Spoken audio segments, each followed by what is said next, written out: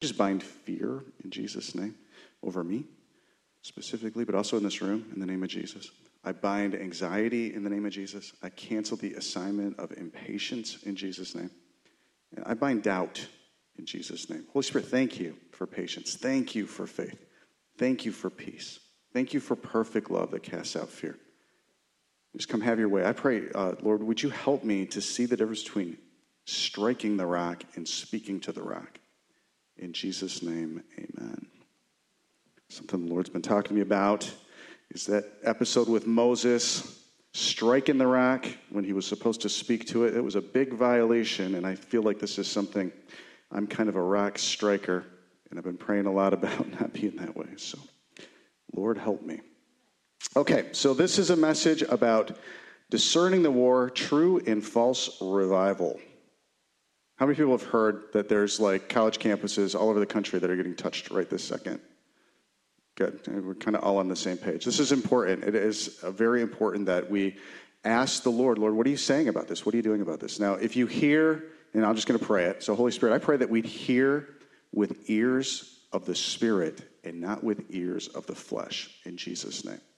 If you hear what the Bible says, what I'm about to say, what anybody's saying, with the flesh, you'll hear either I'm for that or I'm against that.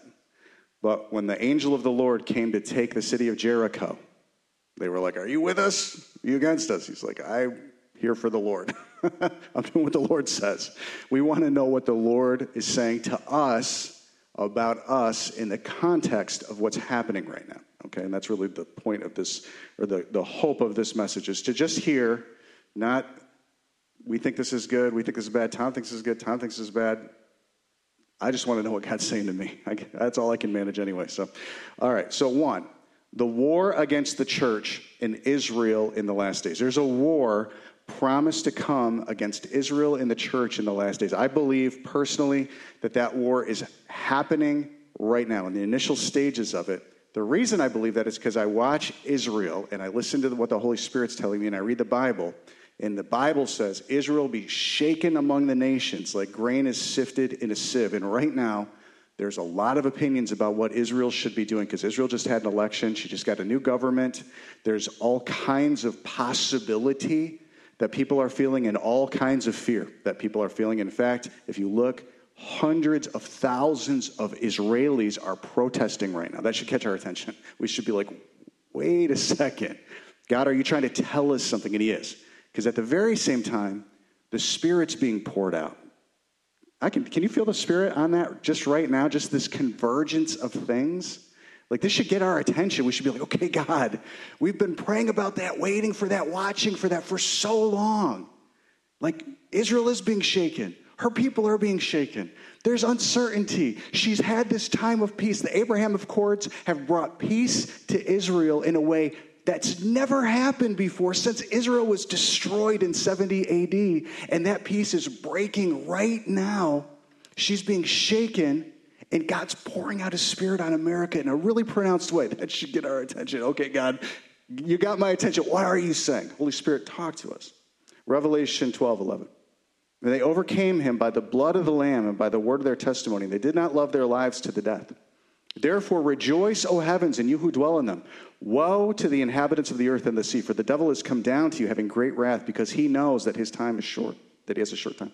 Now when the dragon saw that he had been cast to the earth. Now isn't that funny that the dragon, he doesn't even know that he's been cast to the earth till he's cast to the earth. Like the movement is so fast, it's so swift. I just picture him being like, whoa, hey, what? And then he starts to lash out, okay? So we want to be ready for things to change quickly. When he saw that he had been cast to earth, he persecuted the woman who gave birth to the male child. But the woman was given 2 wings of a great eagle, that she might fly into the wilderness to her place, where she is nourished for a time, times and half a time, from the presence of the serpent. So the serpent spewed water out of his mouth like a flood after the woman, that he might cause her to be carried away by the flood. But the earth helped the woman, and the earth opened its mouth and swallowed up the flood, which the dragon had spewed out of his mouth. And the dragon was enraged with the woman, and he went to make war with the rest of her offspring, who keep the commandments of God and have the testimony of Jesus Christ. Now, when I picture this flood, like the dragon spewing out a flood, and it not being able to catch the woman, I just kind of picture Jesus as an infant in Bethlehem. And Herod's like, we're killing all the kids under the age of 2. We're going to get that kid. And in a dream, Joseph takes his son to Egypt for 3.5 years. And that flood comes out and does not catch him. And surely the devil was enraged with that. Like I feel like that the Holy Spirit gave me that picture just to kind of understand, okay, what exactly is this talking about? And that rage is going to get turned on the church according to this passage, okay? Now, I believe that when you see the Spirit being poured out, if you look in the Bible, you're going to find every time that happens, a war envelops the people that it was poured out on. So in Joel 2, that's like the preeminent passage about the outpouring of the Spirit. Joel 2 talks about the prayer meeting. It talks about what God does in response to the prayer meeting. Then it talks about the Spirit being poured out. It talks about everyone who calls on the name of the Lord being saved. And then in Joel 3, there's a war. You'll see the same thing in Acts 2. Acts 2, there's prayer meeting. The Spirit's poured out. People come. They call on the name of the Lord. They get saved. And then we see a war erupt against the church. Do you see what I'm saying? The same thing is described in the end times. So Revelation 12 and 13, you're going to see that exact same reality described. There's a prayer. There's a night and day prayer, a cry. The Spirit is poured out. Many will come out of the Great Tribulation, Revelation 7. They'll actually stand before the Lord day and night because they found the place of drink and they found the place of refreshing. And then a war comes in Revelation 12, 13. We see that the evidence of that war all the way till the end of 20. Okay, and so let's just keep this in mind as I go through these notes. So this war is a prophetic war, and you can see it in this passage. It starts in the Spirit, but it comes down to the earth. So all of the physical things that we're seeing on the earth, they are not the problem. They are the symptoms of the problem. The problem is a spiritual problem. It's the lack of the leadership of God on the planet that creates all of the lack, all of the wars, all the quarrels, all the problems. So we want to understand the physical war. When you see the physical war, the spiritual war has already occurred mostly. It doesn't mean that it's done, but it means that there's something that's happened that's resulting in a symptom. It's very tempting to just react to the things we see in the world and think, okay, we got to react to these things because they're problems. But the truth is, God wants us to be prophetic. He actually wants us to know what's coming. So this is a very humbling activity if you'll try it. When you see something new, ask the Lord, Lord, did I know that was coming? Is this something you've warned me about? If not, it's a good idea to just be quiet about it for a minute, rather than just reacting to it, telling everybody what you think it is. If you haven't already heard from the Lord what it is, or some way to anticipate it, it's better just to be quiet for a minute. But if he has told you, then it's better to testify what he's told you. Okay, we want to be a prophetic people. We do not want to keep reacting to the changes in the earth. If we do that, we'll react right into rebellion against God. Okay, we want to be a prophetic people. That's really the point of that Revelation 10 passage where John eats that little book and then prophesies. We see that then he can measure the temple, measure the worship that's happening in the temple. Okay, now, where the Spirit moves, the flesh also starts moving. So right now, when you see the Spirit moving all over the country on these campuses, and it's not limited to the United States. There's actually, people are saying revival's happening in the city of Jerusalem. There's young people. I watch Sukkot Hallel. The worship that's happening with young people every evening with Sukkot Hallel is amazing. Like there's something happening many places. When you see the Spirit move, you have to know the flesh is moving too. Because the enemy, he's at war against the leadership of the Spirit. And the only way he can do that is to inspire the flesh. In Galatians 5, we see the flesh wars against the Spirit. It's jealous against the Spirit. The Spirit's jealous against the flesh. These two, they have enmity with each other. Okay, so that's just a kind of a basic Bible thing. When you see the Spirit moving, you don't have to be that's good or bad. You can say, yeah, the Spirit's moving. Of course, God's doing something. But the flesh is moving too. And I want to discern the fact that both are happening simultaneously. That's all I'll say about that. Okay, so this war cannot be won in carnality. It must be won by the Spirit because that is the origin of the conflict. It's a war for your soul, not for the world. The war for the world is done. It's already been won. Jesus won it on the cross. He said, it is finished. It is done. He won the world. The war at this point is for your soul and for my soul. It's for how much leadership we want to give God over us. That's the war, okay? So when you see the Spirit being poured out and then a conflict arising, it's very tempting to be like, the war is about that conflict, about that geographic location, about the church. No, the war is about what you think about it. It's about what you're going to do in response to the climate or the context that you're living in.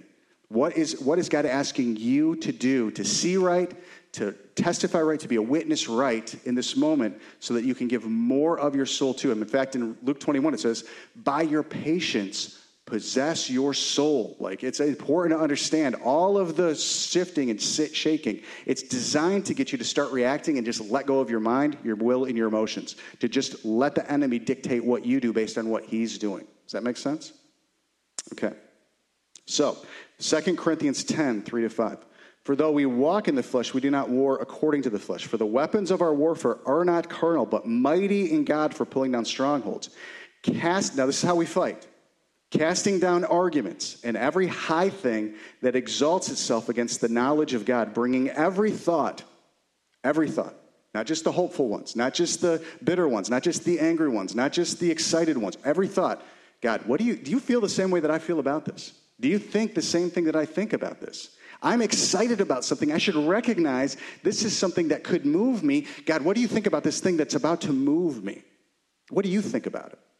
Bringing every thought into captivity to the obedience of Christ. There is always a war happening. Always. The war doesn't take a break.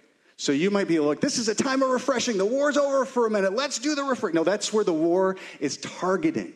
If God's releasing refreshing, you can guarantee Satan is not happy about that. Satan, he's outnumbered 2-1. There's twice as many angels on God's side as there are on Satan's side. That means Satan, he has to play a zone defense. He cannot play man-to-man. He could never win that way. So he has to target the strongest areas in the kingdom. So wherever the Spirit's moving, you can guarantee the flesh is moving and Satan is accusing something in the middle of that. We don't want to get caught in that accusation. We don't want to get caught making any determinations about what's good and what's evil. It's very tempting to make determinations that something's good and get swept up into something really negative. It's also very tempting to make determinations something's bad and miss the very thing God's using to actually unlock your heart. You don't want to do either. You just want to say, God, what are you saying about this? Give me eyes to see, give me ears to hear. Okay? Now this is just a Cliff Notes version. This is the whole point of your life, is to learn how to hear God and obey him. So these are great moments to hear God and obey him. When you're excited about something, when you're afraid of something, when you see something unique in the earth, and there's something unique happening. Okay, there's always a war. It never stops until Satan is defeated. And this Revelation 19:19 passage, and I saw the beast, the kings of the earth and their armies, gathered together to make war against him who sat on the horse and against his army. Now, I just want you to think about this passage for a second. What precedes this? Somebody tell me, what's the picture in the Bible that precedes this? Jesus on a white horse, and the armies of heaven dressed in white behind him, and on his thigh is written, King of Kings, Lord of Lords. Out of his mouth proceeds a sharp two-edged sword. Jesus has returned is the point. When Jesus returns, the nations of the earth are going to declare war against him. So it's very tempting to be like, once Jesus comes back, he's going to wave his hand. Everything's going to be cool. It's going to be great. This is the first fruits of that coming. It's just good news from here on out. No, it's a war from here on out. It's a war coming. Every eye will see him. The nations will mourn him. And then they will go to war against him. Because you can see a miracle, and 3 weeks later, forget you even saw the miracle. And be completely worried, afraid, trying to control the very thing you saw the miracle in 3 weeks earlier. The human heart is crazy fickle. On its own, it wars against the Spirit. And so there's a war coming against the Spirit. When you see the Spirit start to get poured out, you got to know there's a war of the flesh coming against that Spirit being poured out, okay? Then the beast was captured, and with him the false prophet who worked signs in his presence, by which he, everybody say it, deceived. Let's say it together, deceived. Those who received the mark of the beast and those who worshipped his image. Received the mark of the beast and worshipped his image. These two were cast alive into the lake of fire burning with brimstone. And the rest were killed with the sword which proceeded from the mouth of him who sat on the horse. And all the birds were filled with their flesh. Revelation 20:1-4. Then I saw an angel coming down from heaven, having the key to the bottomless pit and a great chain in his hand. Now, this is the very next verses. I just broke it out because it's the next chapter, but it's the very next verse. He laid hold of the dragon, that serpent of old, who is the devil and Satan, and bound him for 1,000 years. So there's a war that's going to last all the way until the point Satan is bound for 1,000 years. And then Satan's left back out, and what happens? A war. There's a war until Satan is defeated and cast into the lake of fire. and cast him in the bottomless pit, shut him up, set a seal on him so that he should deceive the nations no more till the 1,000 years were finished. But after these things, he must be released for a little while. And I saw thrones, and they sat on them, and judgment was committed to them. Then I saw the souls of those who had been beheaded for their witness to Jesus and for the word of God. So when you see an outpouring of the Spirit, you should be seeing strength to stand even to the point of death. If you don't see that in the center of the pouring out of the Spirit, then you're seeing people that are getting ready to fail. If you see a celebration of all that God's going to do on the earth and how this is a victory and how we're going to win, and you don't see people preparing to lose their heads, then you're seeing something that is probably real, but not that helpful to the people that aren't sobering themselves and humbling themselves and recognizing God's giving, and he's going to require something in that. The disciples in Acts 2, they recognized that. Peter, he preached in Acts 2. Thousands were cut to the heart. They got saved, and Peter soberly was like, okay, let's get back into the prayer meeting that resulted in the outpouring, that resulted in you being here. Let's not try to ride this wave. Actually, let's go back into the prayer meeting that started this whole thing, because God is doing something. God has an opinion that is extending thousands and thousands of years past this moment in time. He's actually looking to save people into talking to him and obeying him, into learning self-control, into learning how to be kind to each other, gentle with each other. Do you see what I'm saying? There's a whole, the fruit of revival matters way more than the stirring of revival to God. It's what remains. The revival, when the wind blows and the fire comes, that is actually a baptism process. That's a threshing. That's a sifting. It's what remains that God is looking for. It's very tempting to get caught up in the movement, be like, we don't want to miss the movement. You won't miss the movement. You won't miss the movement unless you're trying to save your own life. Then you might miss the movement. But if you're trying to die to yourself, the movement will come to you. And when it does, you want to be ready for it. You actually want to recognize, the movement is intended to refine me, to find out the parts of me that want God, that want the leadership of the Sermon on the Mount, the leadership of the Holy Spirit, to become generous and give stuff away, to actually fast and pray secretly, like to get into the place where all the Sermon on the Mount realities. It all gets tested. Okay. I saw the souls of those who had been beheaded for their witness to Jesus and for the word of God, who had not worshipped the beast or his image, and had not received his mark on their foreheads or on their hands. And they lived and reigned with Christ 1,000 years. That's the goal, right? We want to be part of the first resurrection. We want to live and reign with Christ. So we want to recognize that we need endurance to make it through the offensive times that are coming and the false prophecies that are rising up all around us right now. We want to be sober-minded, diligent, self-controlled, the enemies like a lion, looking for whom he might devour. We want to be a people that we don't fight people. We don't fight what God's doing in people. We actually resist our own flesh and our own opinions about what's good and evil, and we let God speak to us and then lead us safely through turbulent times. Right now, you're in a very turbulent time. If you're on social media at all, you know this is turbulent. What's happening is turbulence, okay? Now, this is a war between Satan and us. We are the main threat to Satan. Satan isn't really warring against a world following him. He's not warring against people already following him. Right? He likes it that way. He's like, just keep that all calm. I'm going to war against people not following me. The people that are trying to reach to be like Jesus. I'm warring against them. He is warring against our following of Jesus' way. Not what Jesus got. Not what Jesus necessarily expressed and we see. The way Jesus carried his heart and lived his life that resulted in that expression of power. Do you see what I'm saying? It's very tempting to try and counterfeit Jesus' power impatiently. But that's not what we're supposed to do. We're supposed to actually follow Jesus' way, that manifests power that can't be taken away, okay? So true and false revival. The main facet of the war against the saints will be what the modern church calls revival. There are passages in the Bible that talk about being revived, being refreshed, our faith being revived, our heart being revived, times of refreshing. But the word outpouring seems to be more commonly used in the Bible for what I think a lot of people are calling revival right now. It's an outpouring of the Spirit. And I do believe that the Spirit's being poured out right now. So the main facet of the war against the saints will be what the modern church calls revival, or an outpouring of the Spirit. The Spirit being poured out is a biblical prophecy that marks the last days. It should mark an increase in the Holy Spirit activity of those it's poured out on, and, everybody say and. a witness for everyone who calls on the name of the Lord. It should mark an increase in the Holy Spirit activity. What would that look like? What would an increase in Holy Spirit activity look like? All the fruits of the Spirit. That would be primary. That would be the most important witness that the Holy Spirit was present. There are other things that are present, right? What are some of the other things that are present? The gifts, healing, signs, wonders, miracles, gifts of prophecy, all the things that we see in Acts 2, 3, 4, and 5. That should mark an outpouring of the Spirit, all of that. What's that? Repentance. Who's repenting in the revival in Acts 2? The people in the upper room are repenting pre or post Spirit being poured out? Pre. Who's repenting post Spirit being poured out? All the people who come. So if let's just imagine there was an outpouring, and the people who had been repenting into it, the fire and the wind came, and God was doing something unique with them. Who would you expect to be lined up to come in and see what's going on? Unbelievers, right? Yeah, everyone who calls on the name of the Lord will be saved. There should be a witness to unbelievers. Hey, waiting on God actually produced something. And these people, they were repenting. They're getting clean hands and a pure heart, and the King of Glory came in.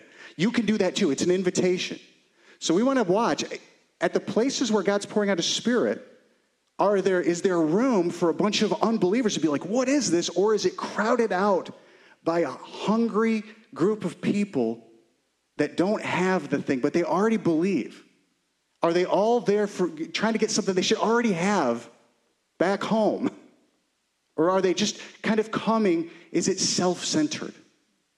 Is it like crowding everything out because they're so hungry and so impatient, so desperate to get something that we're not thinking about why? Why is the Spirit being poured out? Holy Spirit, what are you saying about this right now? Are you generous? Are you going to do this all over the earth? Do I have to be afraid I'm going to miss it if I don't go to it? He would say, you're going to miss it if you go to it. If I'm already ready to do something with you, if I can't get you to stop moving, then how would I ever pour anything out on you? So we have to look at these places where this is happening. Some of them, people have been tarrying for years for it to happen.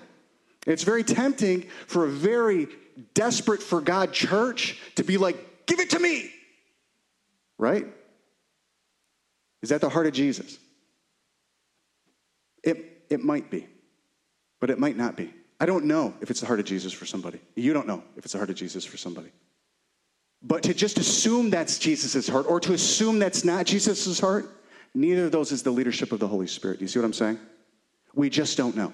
But can you know where Jesus wants you to get fed? Can you know where Jesus wants you to tarry? Can you know where Jesus wants you to drink? Can you? Yes, you can. Yes, you can. And it's not hard.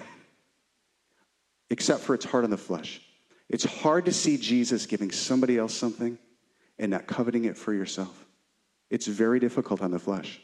So we have to be a people that are recognizing there's a war. There's a war for my soul right now. Am I losing the war trying to get the thing I'm so desperately impatient for? Am I losing the very war because I'm not discerning it? I'm not actually seeing there's much more going on than what's happening on the earth. There's something happening in the Spirit.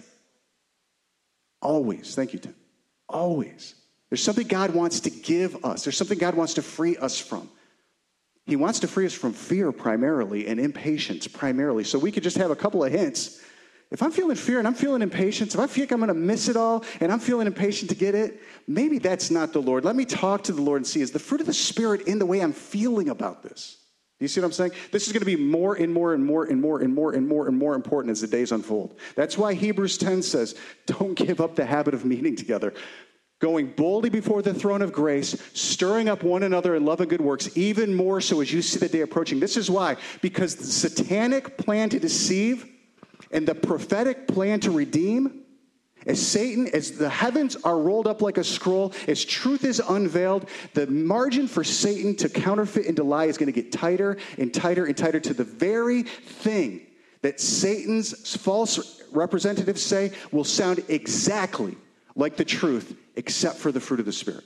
The fruit of the Spirit will be the only way you will be able to discern. This is what Jesus said in the parable of the tares and the wheat. The servant was like, should we pull those up? And Jesus is like, no, you might pull up some of the wheat with the tares. You got to understand, their roots are intertwined. It's only what bears fruit. That's the only way you're going to know what's true. Is it patient? Is it kind? Is it gentle? Is it self-controlled? Does it consider itself least? Does it go to the bottom? Or is it trying to rise up to the top? Do you guys see how many people are suddenly standing at Asbury, reporting live on scene so that their ministry is represented there? That's not the Holy Spirit. I want to tell you, that's not the Holy Spirit. Now, if the Holy Spirit calls them to go on scene and to do something, that's one thing.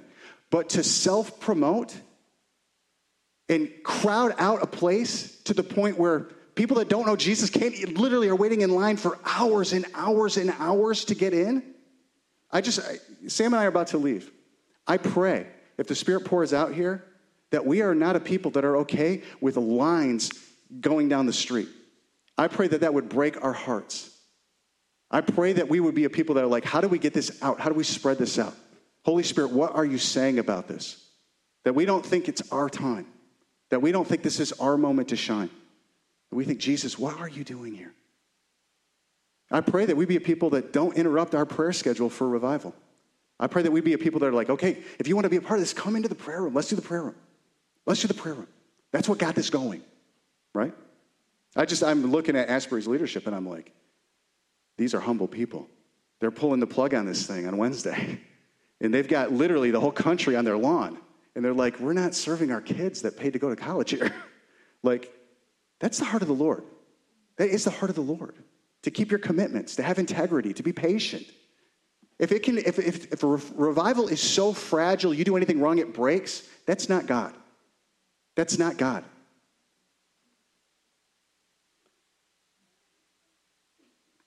God, help me to speak to the rock and not strike it in Jesus' name. The Spirit being poured out is a biblical prophecy that marks the last days. It should mark an increase in the Holy Spirit activity of those it is poured out on and a witness for everyone who calls the name of the Lord. And that's Joel 2, 28 to 32. We kind of talked about that already. This outpouring results in a spiritual war of the church and manifests in the physical war on the earth. So right after Joel 2, you see this Joel 3 passage. Proclaim this among the nations. Prepare for war. Wake up the mighty men. Let all the men of war draw near. Let them come up. Beat your plowshares into swords and your pruning hooks into spears. Let the weak say, I am strong. That's a negative thing. When the weak say, I am strong, if they're saying that I can resist this day because it's in me to do it, that's delusion. You see, and God's like, go ahead. I'm going to give you over to your delusion. Go ahead. Beat your plowshare into pruning hooks or into spears. Come against God. Think you're strong to come against God? Do you know that everybody who wars against God doesn't know they're warring against God? That's what Gamaliel said to the Sanhedrin. He's like, guys, if this isn't of God, it will burn out. If we fight this, we might find ourselves fighting God. They found themselves fighting God. They were fighting God. You do not want to fight God. Assemble and come, all you nations, and gather together all around. Cause your mighty ones to go down there, O Lord. Every nation will be susceptible to this. The United States will go to war against Jesus. I guarantee it. Every nation. There's not one nation excepted from this. This same war occurred in Acts 2-6. The Spirit was poured out. Those tarrying were endowed with power. Those wanting truth came and were born again. The participants in the whole process made choices based on the increase and won and lost the war. People that were present in Acts 2, in the company of people that were praying day and night before the Spirit was poured out, some of them lost the war in the pouring out of the Spirit. Some of them won the war in the pouring out of the Holy Spirit. We're supposed to be a humble people that reads these passages and are like, both happened. Okay, so I want to read you this. Then the 12 summoned the multitude of the disciples and said, now if you know the story, you know the Spirit was poured out. Thousands were added to this tiny number. 120 people suddenly became like 3,120 and then 8,120. Like it was growing like crazy, and the management system of keeping people together was breaking down. And so the leaders, mostly the 12, but probably all 120 had some part in this. They're like, this isn't working. This is wearing us out. Whenever you find yourself in a place where this is wearing us out, a good idea is probably the worst thing that could possibly happen. You need the Holy Spirit to remind you what got you there in the first place. God, I just pray that for us. When managing people starts to wear us out, that good ideas would not be our answer. It'd be what got us here in the first place. Now listen. And the 12 summoned the multitude of disciples and said, it's not desirable that we should leave the word of God and serve tables. How do you think Jesus felt about that? Jesus is the word of God and serve tables. He said, the greatest of you shall be the least. They didn't like that. That did not feel good. There was so much pressure. Therefore, brethren, seek out from among you 7 men of good reputation, full of the Holy Spirit and wisdom, whom we may appoint over this business. But we'll give ourselves continually to prayer in the ministry of the word. Did Jesus do that? No. Jesus did not do that. And the saying pleased the whole multitude. Ever say a whole multitude? The Holy Spirit put that in there for a reason. When everybody's like, this is a great idea, you should know it's probably not. If there was somebody that was like, wait a second, shouldn't we consider this from this perspective with the Holy Spirit? We should know that when everybody is in agreement, that's a kind of a Babylonian reality. The gospel leads us to get along with people we disagree with. It's the harmony of the gospel. It's the antiphony. It's what we're about to talk about in March 3rd through 5th. The 1 Corinthians 11 through 15 is describing something. What's 1 Corinthians 12 describing? The pouring out of what? The Holy Spirit, the gifts. It says one Spirit's given, but it's a diversity of gifts, right? And it says, is everybody a pastor? Is everybody an apostle? Is everybody a teacher? Everybody an evangelist? No. But desire this one thing more than any other, right? What's the one thing we're supposed to desire more than anything else? Love, right? This is the greatest thing, this love. Faith, hope, and love will remain. The prophecy, it's dim, right? The tongues are going to go away. It's what this shaking, this movement produces. That's what God's really measuring, the love, the faith, the hope. So we have to understand, like, Paul writes to the Corinthians because the Spirit being poured out was leading them to fall away. He's correcting the Corinthian church. 1 Corinthians and 2 Corinthians is a correction of a group of people that are experiencing revival. And he's like, you're way out of order. You're using the liberty of the Spirit for the flesh. You're giving license to the flesh. That's what was sifting people out. Like, this is something God's talking to us about right now. Like, it's worth it to come and to repent. To be like, I'm jealous. When I hear about something happening somewhere else, I'm feeling impatient. I'm kind of jealous. Like, God, why aren't you doing this here? Then we just say, God, I'm jealous. And he's like, I understand. I see you as faithful. If the older brother in the parable of the prodigal sons would have went to his dad and said, Dad, I'm jealous. Dad would have been like, dude, do you know how I feel about you? I'm giving this boy something because he needs it. But I love you. You're always with me. I don't need to revive you into being with me. You're with me. You're with me. Settle down, son. Let's do this together. Let's disciple the nations together. Into what? Into movement, shaking, sifting? No. Into obedience, into listening, into talking to me, into being my son, my family. I learned this a long time ago. I was at IHOP back in I don't remember when, 2011, 2012, and the awakening at IHOP happened in 2009. And there were still remnants of it left at the end. And you'd go to a meeting there, and it was like, man, there's something happening in this room I've never experienced before. And I remember the leader would say, is anybody feeling the Spirit on you? And people would raise their hands. And as somebody who didn't know anything about it, I'm like, oh, God loves them. And he was like, you need something from God. Everybody else, pray for them. They're the ones in trouble. He didn't say it like that, but the idea was God was touching the people that needed a touch from God. And the people that weren't getting touched should be people that had what they needed right then. And administer to those people. It's very tempting to have all of the riches of the kingdom. I mean, we literally have about 30 people that have sustained night and day prayer here for 7 years. Do you know what a miracle that is? That's crazy. That's crazy. It's such a huge miracle. But if God moves somewhere else, something somewhere else, my heart, I don't know about you, but my heart is like, God, why not here? And he's like, why would I disrupt this miraculous thing that I'm doing with you right this second? You'll get something. Just wait. You'll get it. But when you get it, if your heart is reaching for everybody else's stuff, when you get it, it will break you. It will break you. Just wait. What is God doing? What has he been doing in your life? Has he been changing you? If God hasn't been changing you and you've been coming here for 7 years, go somewhere else. It's not working. But if he's been changing you, appreciate it. Appreciate how much it's working. It's impossible to change a human being apart from a miracle. It's impossible to change the human heart apart from a miracle. So if you've been changing, thank him. Get into that. Get into that gratitude. Get into appreciating. This is when he took Samantha and I to Israel. I had written in my Bible on December 4th, God really has a controversy with me because I don't appreciate what's all around me. Like, I've been striking this rock. Paula was so gracious to help me see this in such a loving way.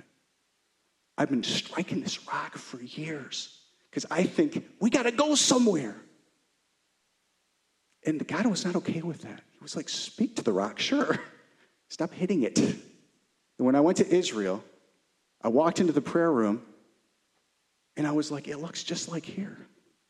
It's like the same people. There's a couple kids playing in the back. Cards. Cards are evil. I'm just kidding. I mean, I'm not, but there's a couple kids on their cell phone. There's a lady wandering around with a flag, playing a flute, literally interjecting a flute every so many minutes, which you could only think was beautiful if you'd been in a group of people doing night and day prayer for 10 years. You do night and day prayer with people for 10 years, you're like, oh, there's the flute lady. But if you haven't been doing that for 10 years, you're like, what the heck is going on? What is going on? But he said to me, doesn't this feel like Kalamazoo? I'm like, yes. He said, have you seen it as beautiful, or have you always just wanted it to change to look like something else, like something you saw somewhere else? And the truth was, I just always wanted it to change and look like somewhere else. And I'm sorry, I repent before you. I thank you that have tried to tell me this. Thank you. This is amazing. This is so good. He's going to pour out his Spirit on all flesh. It's guaranteed. When he does, we actually want to see it for what it is.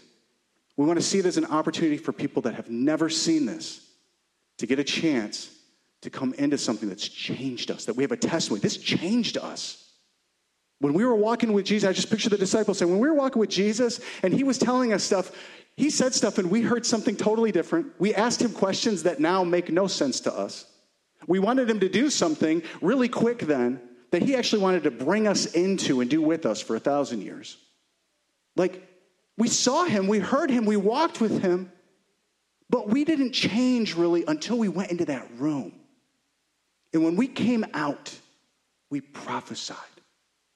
We healed the sick. We cast out demons. How many of us are right now continually prophesying, healing the sick, casting out demons? Anybody here that their testimony? We have something we're waiting for. If we start moving right when he's about to give it, that would be full of regret, wouldn't it?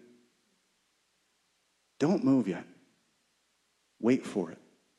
He's been making us ready. We can feel it all over the world right now. There are people that are feeling like God is going to leave them behind. Do you know that feeling? Does that sound like God? What would God do with somebody like you? What would God do with somebody like you? Do you know how rare you are in all the earth? You're house of prayer people.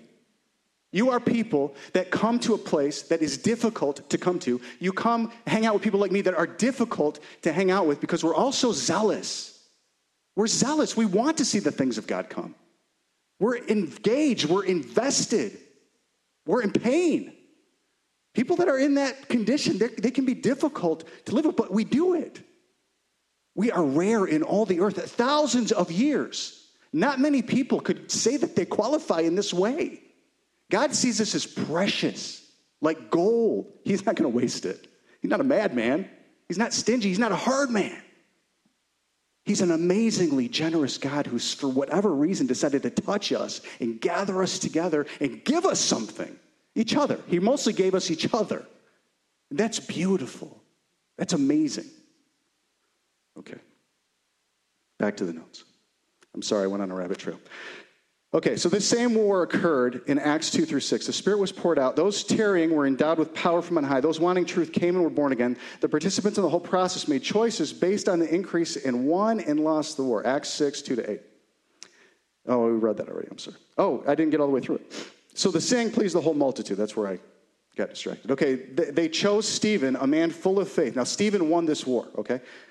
A man full of faith in the Holy Spirit. And Philip, Prochorus, Nicanor, Timon, Parmenas, the pronunciation won't determine whether or not this is true. And Nicholas, a proselyte from Antioch, whom they set before the apostles. And when they had prayed, they laid hands on them. Then the word of God spread, and the number of disciples multiplied greatly in Jerusalem, and a great many of the priests were obedient to the faith. Isn't that amazing? I mean, you're talking about revival right here. The Jewish priests started to get saved, okay? And Stephen, full of faith and power, did great wonders and signs among the people. The nation of Israel, Rome, religious leadership in Israel, scattered the church in a physical war right after this. So the very next part of the story is Stephen shining like an angel and telling the truth. He went to the bottom. Stephen was like, I'll be a servant. The disciples were like, we're going to give ourselves to the reading of the word and prayer. We've got this important thing going. Stephen's like, I'll serve the tables. Well, Stephen won the war. Did he live? No, he died. But he'll be in glory forever. He saw past now. He saw past right this second. And forever, we're reading this word. I mean, we're reading it even thousands of years later. We know Stephen's name. I can't remember these other guys, but I know Stephen's name. Stephen won the war. Most of the apostles lost the war. Now, were they done? Were they out? No, of course not. This church scattered, and God used that to take it to the ends of the earth. But God told them, Jerusalem, Judea, Samaria, to the ends of the earth. He actually wanted something that would grow in power and a witness of glory. But he works all things for the good of those who love him and are called according to his purpose. He will get that Jerusalem, Judea, Samaria, to the ends of the earth. When will he get that? In the millennial reign. In the millennial reign, that's what's going to happen. Jesus is going to come to the most destroyed city on the planet. And he's going to set up his throne on the top of the mountain. He's going to breathe on the Antichrist. And then he's going to set up a throne, a governmental center. And from his feet is going to go a river. And the river goes two ways. It goes to the Mediterranean Sea and it goes to the Dead Sea. And wherever it goes, it starts to bring back to life everything that was destroyed in the judgment.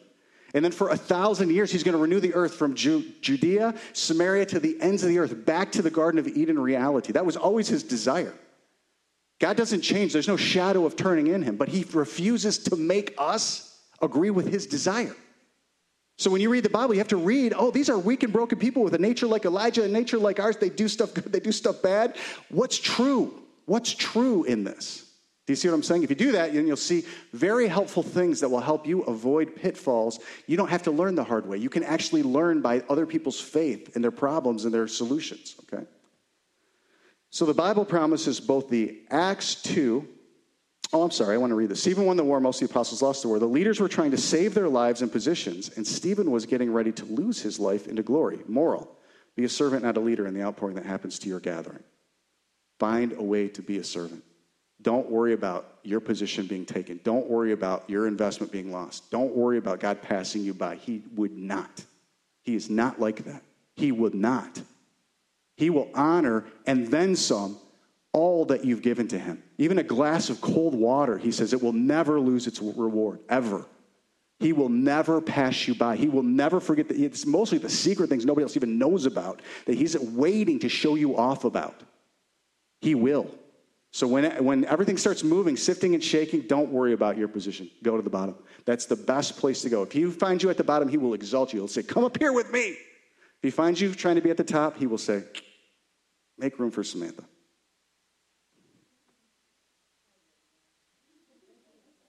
Come on. I had to. Okay, now the Bible promises both the Acts 2, Joel 2, Revelation 7, 8, 10, and 11 outpouring. You're going to find it in all those places and then some. As well as the false signs and wonders which will save people into fear, conformity, and selfishness. The Bible promises both. A real outpouring of the Spirit and a false lying signs and wonders movement. These are going to happen in the same places. The roots are intermingled. The wheat and the tares live right next to each other. They're going to happen in the same rooms. The false lying signs. Anybody here ever gone to a church where like something real is happening and then over here something not real is happening? You should be raising your hand because I know most of you. This is church. This is the way it works. When the Spirit moves, the flesh moves. False signs and lying wonders are always going to be mixed in with the real stuff. That's the way it worked with Pharaoh. When Moses came to Pharaoh, he's like, Pharaoh, God says, let my people go. I'm going to turn the Nile into blood. He did. The magicians were right there turning water into blood, right there in the same meeting. Moses' staff turns into a snake. The magician's staff, they make snakes. Moses' snake eats their snake. It's all happening right in the very same meeting. Paul told Timothy, perilous times are going to come. Lovers of self, lovers of pleasure, having a form of religion, but denying its power, hungry for the power of God, just denying the way that it happens and waiting, in sanctification, in praying. They just want, they're impatient, they're jealous, they're selfish, they're confused, they're delusional. They think they're serving God, but they're warring against God. He said, I'm telling you this so you don't stumble. That's what he said in John 15. I'm telling you all this so you don't stumble. And then he said, just like Jannes and Jambres. And he said, but their folly will be evident to all. I'm not going to let it go on forever, but I am testing you right now. Paul told Peter, God's going to test you with signs and wonders over and over. I mean, he said it many times. You're being tested by the outpouring of the Spirit always. And it's God. It's God letting it happen. It's God doing it. You don't have to be like, that's not God, that's the devil. The devil can't do that. It's God. The devil couldn't even blow down Job's kids' houses. He had to go and ask permission. And God was like, okay, don't touch his body. And then Satan had to go ask to touch his body. Like, there's no devil outpouring of power. The devil's got no power without God.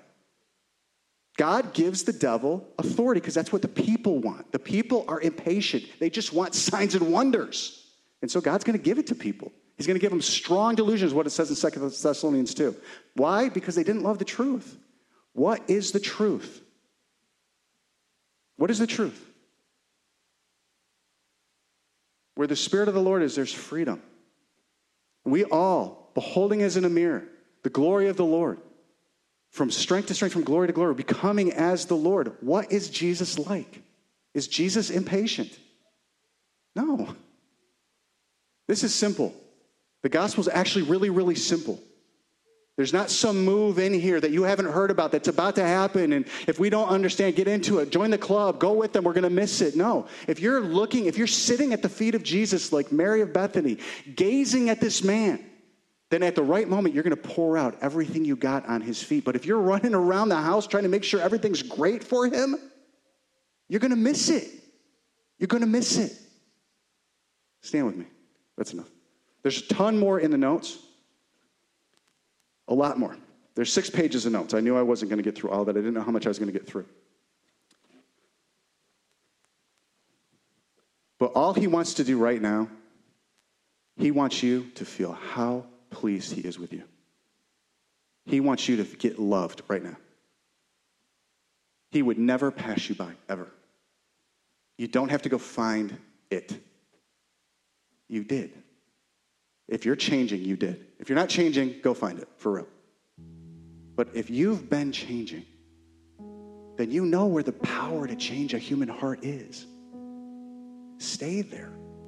Stay at his feet. Keep looking at him. Let the wind and the waves happen. He'll get you right to him. He really will. You'll walk on that water. He's going to pour out his Spirit on all flesh. That sifting and shaking, that wind, that fire. He says, I've got my winnowing fork in my hand. I'm thoroughly going to clean my threshing floor. I will baptize with the Spirit and fire and burn up the chaff. Holy Spirit in this room. Let's just hold our hearts before him. Lord, anything that's chaff, anything that's easily moved, easily blown away, let's deal with it right now, God. Anything that's easily blown away, let's just deal with it right now. God, I thank you. I thank you for your rod of correction. It's so good. It's so good, God. How could we live without it? And I thank you for your wind. I thank you the way that you're touching places all over the world right now. I just say, that's a good God. I want to believe you're good for me too. Lord, in this room, as we open our hearts before you, as we open this door, fill us with love. Fill my friends with love, God. Fill me with love. Help us just see. You don't waste people that want you. You're not fickle at all. God, my experience with you is anything. It's that you're not fickle. You should have left me a long time ago, but you don't.